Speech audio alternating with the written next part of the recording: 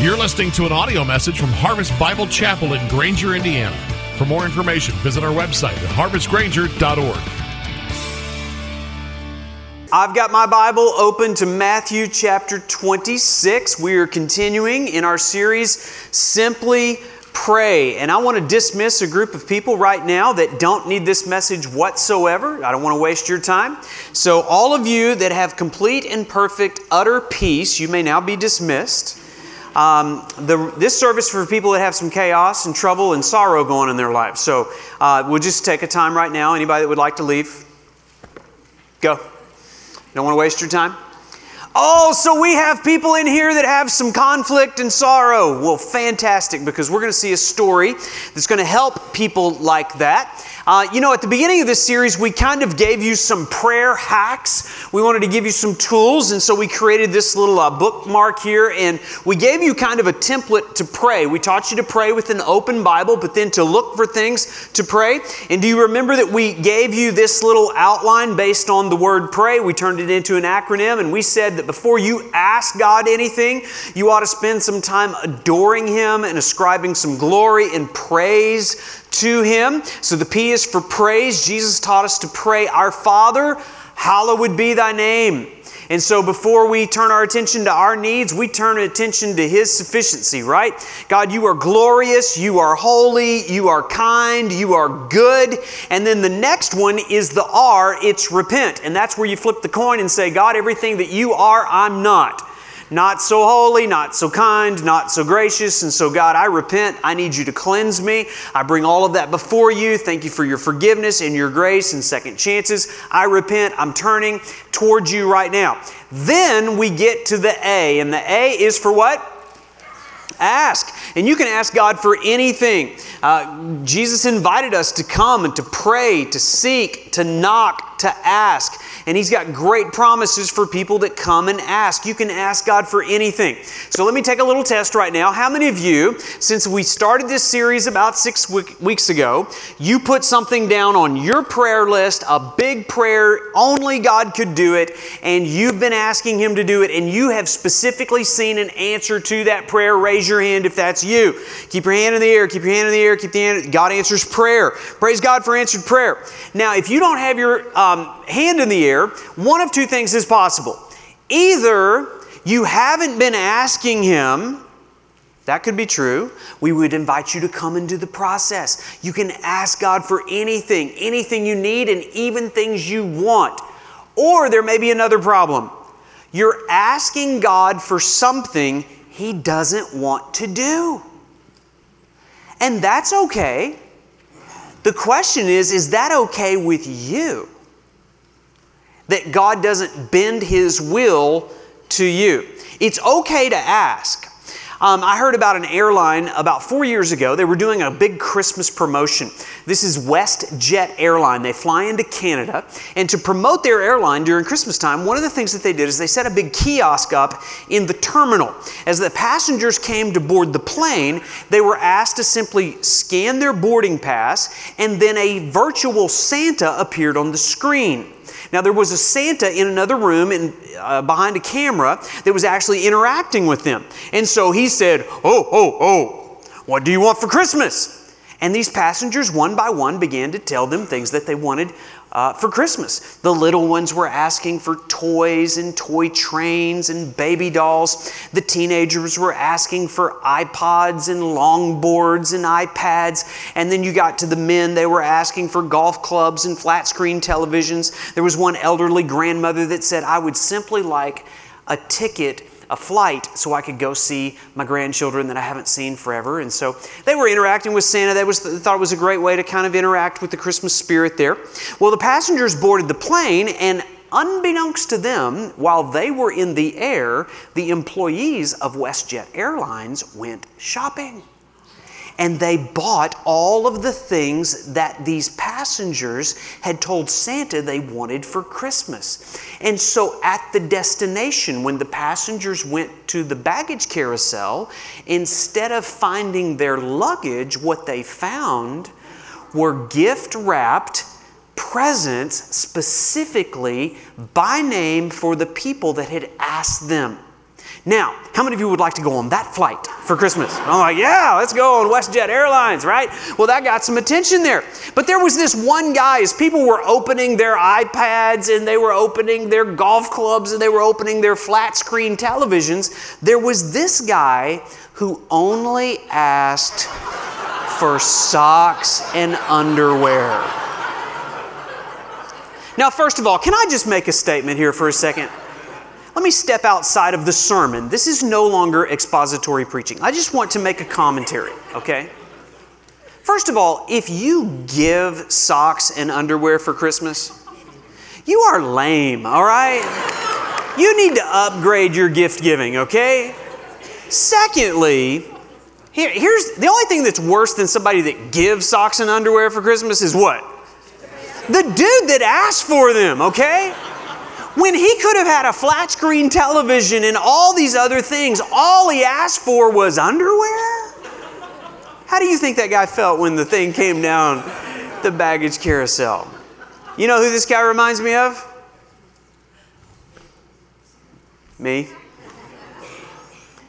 When I could come before the God of the universe, the maker of heaven and earth, the one who says, "From where does your help come?" I am the Lord, the maker of heaven and earth.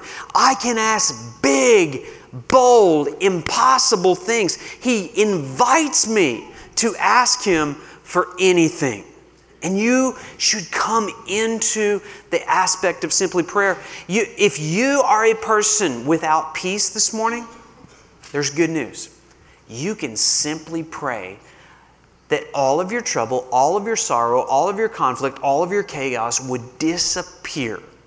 And then once you ask it, there's only one more thing you have to do. Yield. Do you know that most Christians never get to the why in this template? They never get to the yield. And most people stop praying because they ask for stuff and God says no.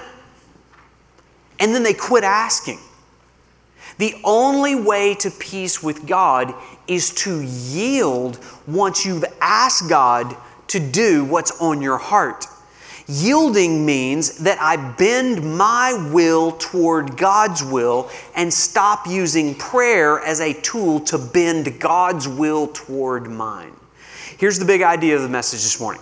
You see, asking is about getting help from God. Go for it. Ask Him for anything. We all need help from God. You can ask God for anything. But yielding is about giving up my right to play God. Only God is God. And so we're going to learn from this story here that God, when He doesn't answer my prayers, He's trying to do something deeper in my life. He's trying to confront my will. Most people don't want a God who asks us to yield. We want a God that yields to us. And so here in this story in Matthew chapter 26, we're going to learn some lessons about moving from the place of asking to the place of yielding. Before we do that, here's point number one. We need to keep moving from trouble to transparency. Now we're going to look at a season in the life of Jesus where He was facing big time trouble. Let's pick up the story in Matthew 26 verse 36. And Jesus went with them to a place called Gethsemane. Gethsemane is a word that actually means oil press or olive press. It's actually a garden that's still in existence today outside of the east gate of Jerusalem. There is a western slope, and it is there where Jesus went to pray in the Garden of Gethsemane. I actually was there back in April. I took this picture. You can see me and my friends off in the distance as we were praying. And of course, the Garden of Gethsemane is surrounded by these ancient olive trees. The way that you produced cooking oil back in biblical times was you pressed olives and it bled this olive oil. And so Gethsemane means olive oil press, and Jesus was going to be pressed in this garden. Interestingly about these trees, these olive trees, they can live longer than 2,000 years. So we're in the year 2017, 2,000 years since Jesus was in the garden praying. It's quite likely that the trees that are there now were there then. Those trees heard the prayer that we're about to see Jesus pray. And so the Garden of Gethsemane is very symbolic for what was going to happen, because it was in the Garden of Gethsemane that Jesus was pressed, and we're going to find out that He actually bled as well. Verse 36, Jesus went with them to the place called Gethsemane. And He said to His disciples, "Sit here while I go over there and pray." So how many disciples went with Jesus to the Garden of Gethsemane? Anybody know? How many disciples did Jesus have? 12. How many of them made it to the garden? 11, because one of them was a betrayer, and Judas had already left earlier in the chapter. And so these 11 disciples went with Jesus to the place of prayer. But once they went through the gate, Jesus told some of them they couldn't go any farther. And we keep reading here in verse 37, it says, taking with Him Peter and the two sons of Zebedee. We know that that was James and John. Peter, James, and John, He began to be sorrowful and troubled.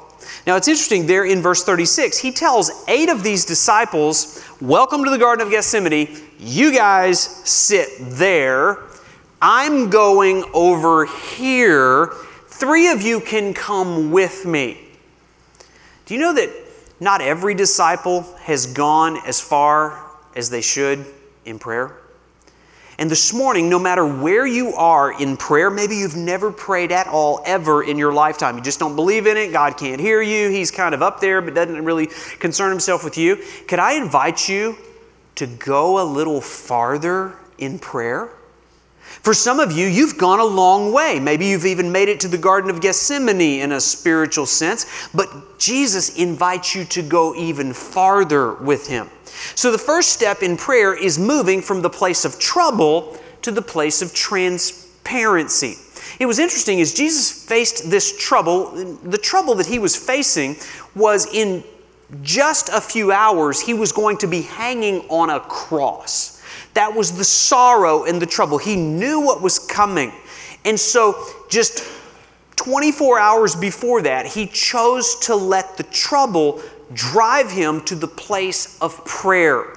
But even in that, He didn't want to pray alone. He wanted the disciples, at least some of them, to come with Him. Taking with Him Peter, James, and John, they were allowed to enter into His sorrow and trouble. Can I ask you this question? When you are facing a lack of peace, trouble, you're deeply sorrowful, you're deeply burdened, who do you have that is willing to go with you to the place of prayer? Are you thinking of a name? Somebody outside of your family? Listen, if you can't think of a name right now, you need better friends. And you need to be in a small group of people that know how to pray. Because one thing is certain, pretty soon you're going to be troubled. You're going to be facing sorrow, and you do not want to be isolated during that time. Jesus didn't want to be isolated during that time, so He takes His 3 closest disciples and says, guys, I need you to go with me in the place of prayer. Now let me ask that question another way. Are you willing to go with someone when they are in trouble, when they are deeply sorrowful, when they are facing their greatest hurt, when they can't figure life out, when they are a mess? Who actually thought of you when I asked that earlier question? Are you a good prayer partner? Are you someone that you've not just come in the gate, but you know how to pray somebody through the most difficult seasons of their life? If you haven't, it's probably because you're wearing a mask, you're unwilling to get open and honest, you're unwilling to be vulnerable about what your true needs really are, and you're unwilling to allow somebody else to invite you to that place in prayer. And so be a better prayer partner. Listen, you need to go further in your praying. These guys were kind of stopped at the gate. He asked these other 3 guys to go a little further. I don't know about you, but when I first started praying, just baby steps, maybe you're a brand new Christian, maybe you're just starting to figure this thing out. Our prayers tend to sound like this. Give me. That's kind of the first step. Give me, give me, give me, give me. And you're like, well, that's kind of shallow and kind of selfish. And then my prayers kind of turned into phrases like this. Help me. Help me. I'm a mess, and really what I need is your grace, and I need more of you. Just help me, help me, help me. But even that, it's like I can grow. And you take another step. It's like, Lord, use me. Use me. Now that I've got some spiritual muscle, and I want you to use me in the lives of others. But you know what the final step in your maturity in prayer is? Is when you pray this. Lord, it's not about me. It's not give me, help me, use me. It's not about me. That's where Jesus went in prayer. Can you come a little farther in prayer? Do you understand that in order to deal with your trouble, you have to be honest with God about it? I want you to see it here. Look in verse 38. He said to them, my soul is very sorrowful, even unto death. Remain here and watch with me. Verse 39, and going a little farther, he fell on his face and prayed, saying, my Father, if it be possible, let this cup pass from me. Nevertheless, not as I will, but as you will. Did Jesus have a will? Did he have a will of his own? He sure did. And in his humanity, Jesus asked God not to allow him to face what he was about to face. He asked God to remove the trouble, to lift the sorrow, to change the circumstances, to divert his path. It says that he asked God, let this cup pass. I don't like the assignment you've been given me. I don't want to drink what's in the cup. God, is there any other way? Is there somebody else? He pleaded with God to change his assignment. Because you can ask God anything. But then it says, very famous phrase, not as I will, but as you will. Do you understand? You can ask God for anything, but eventually you have to yield to God in everything. What is this thing called a will? Did you know that you have a will? What is a will? Very simply, it's what you use to decide what you will and you will not do. Everybody gets to decide. And you can be completely transparent about what's going on in your will. I don't know if you saw it this week. There was a tweet on Twitter that went viral. There was a mom that actually ratted out her kid a little bit, and she had a 6-year-old kid. He went to school one day, and the teacher in his first grade class gave him an assignment. She said, I want you to write a letter to Santa Claus. Well, the kid, I guess, was not a fan of Santa Claus, and so this is what he wrote. That's what he wrote. This is what he says. Dear Santa, I'm only doing this for class. I know your naughty list is empty, and your good list is empty. In fact, your life is empty. You don't know the trouble I've had in this life. Goodbye. Love, I'm not telling you my name. I like that kid. He has serious doubts about this Santa Claus character, right? Now listen, I like this kid because I don't believe in Santa Claus, okay? Now, I don't mean that I don't believe that Santa Claus exists. That's another subject. I don't believe in Santa Claus. He doesn't inspire me. Who is this guy that's got some list and he's like taking grades on everybody and puts everybody in categories, and the kids on the bad list, you don't get any gifts, but the kids that are good, then you get gifts. That is not a Santa Claus of grace. Now listen, 2 problems. Number 1, if you have a theology of God like Santa Claus, you're you're in trouble, because that is not the God of the Bible. And yet, you spend most of your life, some of you spend most of your life trying to get on God's good list so that when you pray, He'll answer your prayer request. That's not the God of the Bible. The God of the Bible is this. He actually does have a list. It's the naughty list.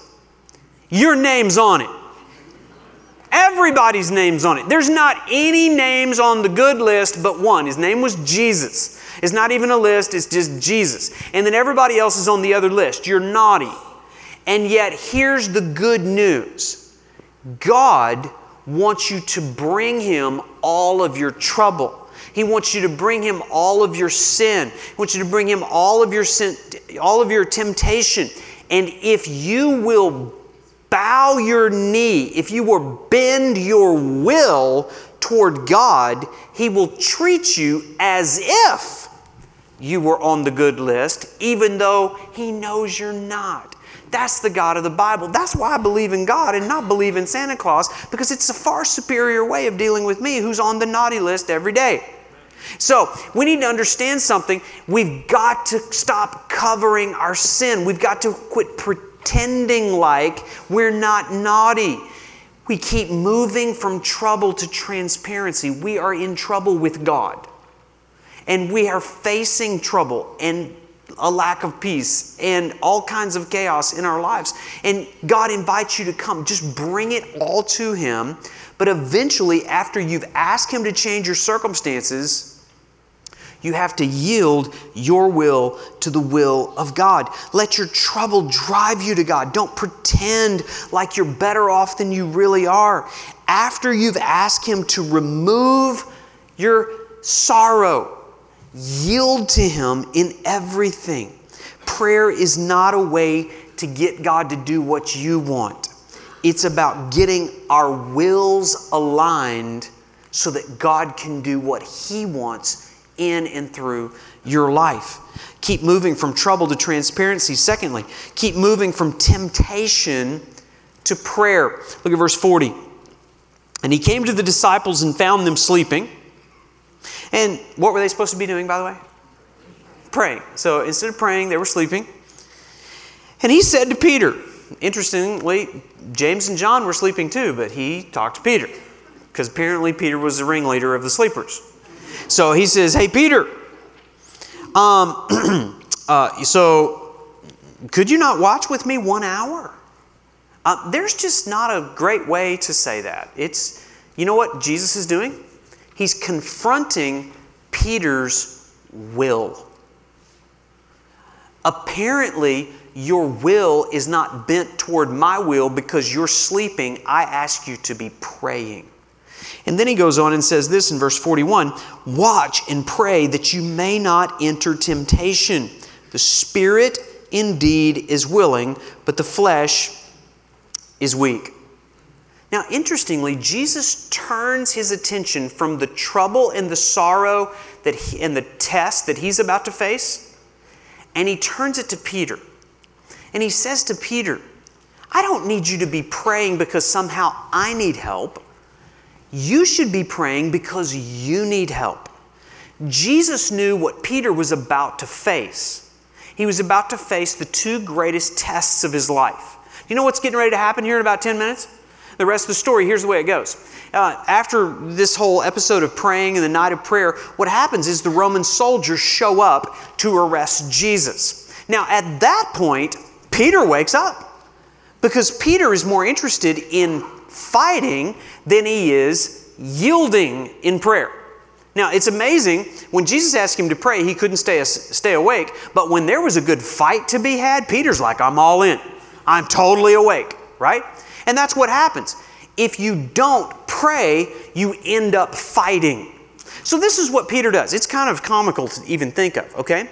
So here the soldiers come to arrest Jesus. Peter wakes up and steps in between the soldiers and Jesus. Because after all, who else in the universe needs more help than God to defend himself? So Peter jumps in between and he pulls out his pulls out his sword, And he's trying to defend God, okay? And he's a bad aim, and so he's trying to cut off his guy's head. And he cuts off his ear. And Jesus is like, no. Picks up the ear, slaps it back on. Can you hear me now? Yeah, okay. So, like, Peter, you're not learning the lesson. I don't need you to help me. I need you to pray for yourself. So he fails the first test. He stands up when he should have yielded. And then in a few hours, do you know what Peter's about to do? He's going to face his second temptation. This little 6th grade girl walks up to Peter and says, "You look familiar. I think you're with that guy named Jesus." What? Not me. I'm just this weak little. I'm kind of got a. He stands down when he should have stood up, and that's what happens when people don't pray.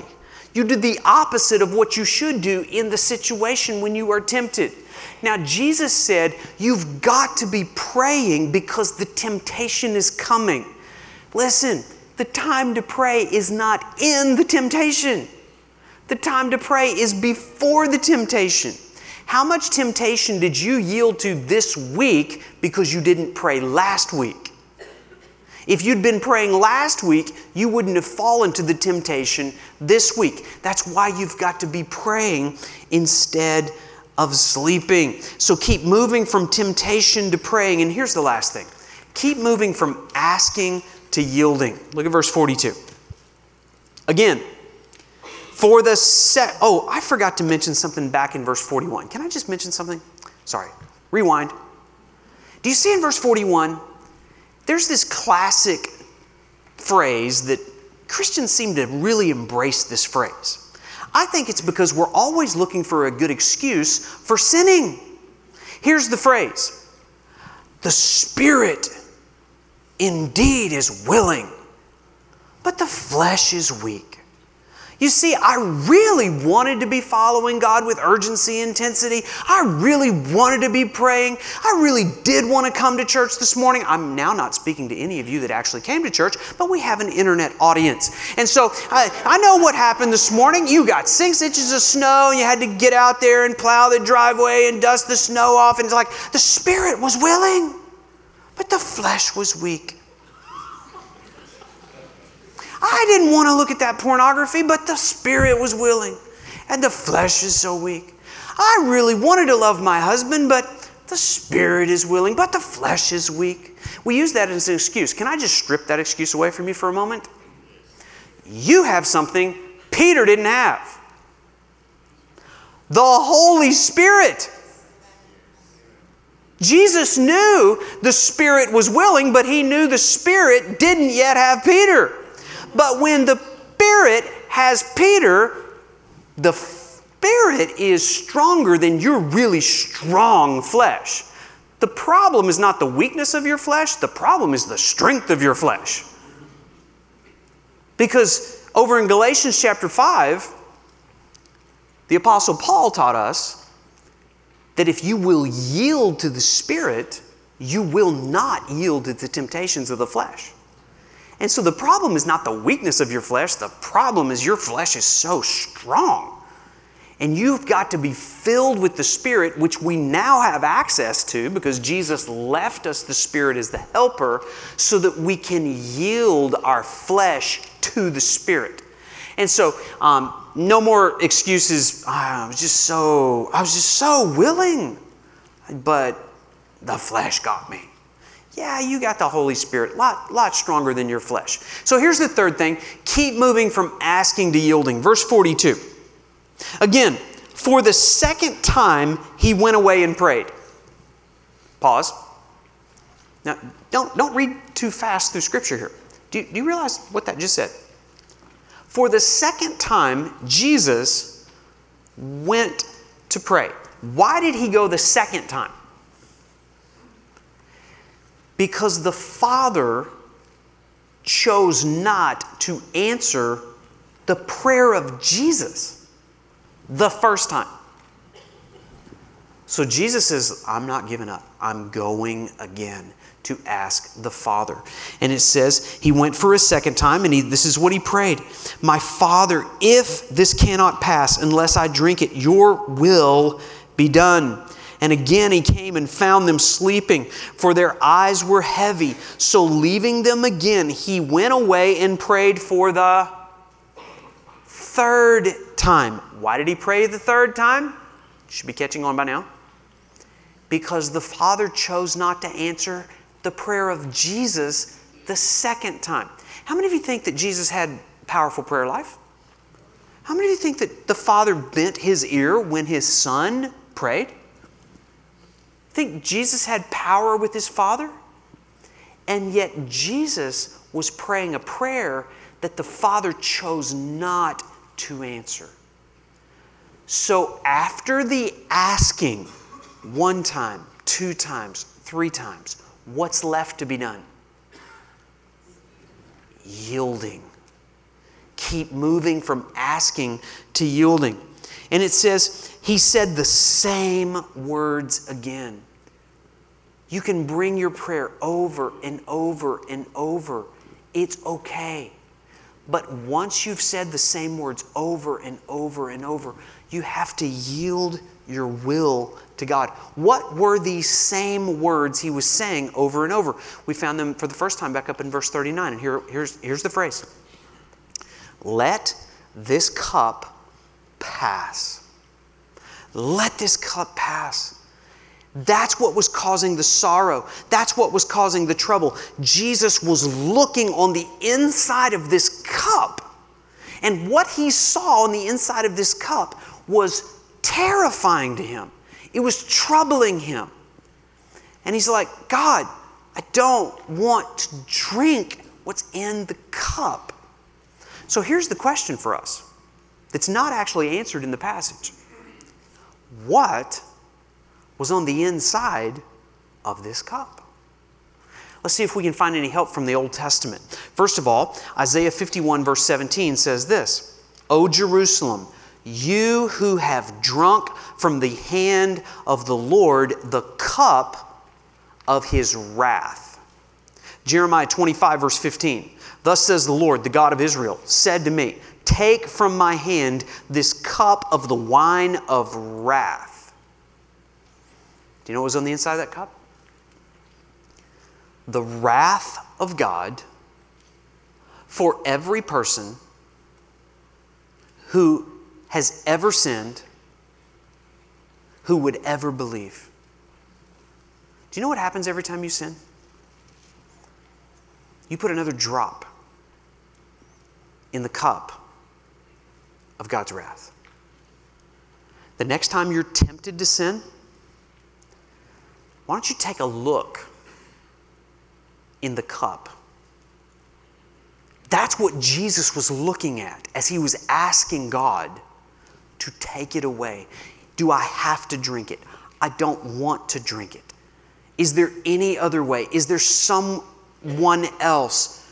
God, can I just spill it over? Do I have to completely drink it? Could I just take a sip? Do I have to drink all of it? That was the wrestling match that was going on with his Father. He didn't want to drink what's in the cup. Because inside of it was the anger and the hatred and the fury of a holy God towards sin.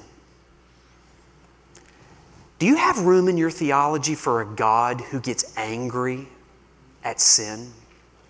You say, I have room for a God that gets angry at everybody else's sin. I get angry at everybody else's sin. No. Do you have room in your theology for a God that gets angry at your sin? It's actually good news. It is good news that God gets angry at sin. You say, but I just want to believe in a God of love and kindness and grace, and He's just going to make everything great. Listen, the opposite of God's love, the opposite of God's anger is not love. The opposite of God's anger is indifference. That He doesn't care. He's unconcerned with evil in the world. We have a God that is so concerned, He doesn't ignore a single ounce of sin, evil, and unholiness. Do you know what the Bible says he does? He stores up his wrath in a cup. And because God loves us so much, Jesus drank it. We have a wonderful staff around here. We all get along really great, and we joke and have a great time. But if you want to create some strife in the office, don't drink from somebody else's coffee cup. This is a source of conflict among our staff. Over here in the kitchen, there's a cupboard and there's a collection, all kinds of assorted coffee mugs. Many of them we found in here. Thank you for your donation to the Coffee Mug Society. We love drinking from your cups, but every now and then somebody gets a nice mug or something and it's got their name on it and they bring it in, but they leave it around here. The other day, Micah had a nice Yeti coffee mug or whatever, and Tyler found it laying over in a room somewhere, so he adopted it into his collection and drank from it from 3 or 4 weeks until Micah came in and saw him drinking it from his cup. Micah did not like the fact that Tyler was drinking out of his cup. And pray for our staff. We have issues.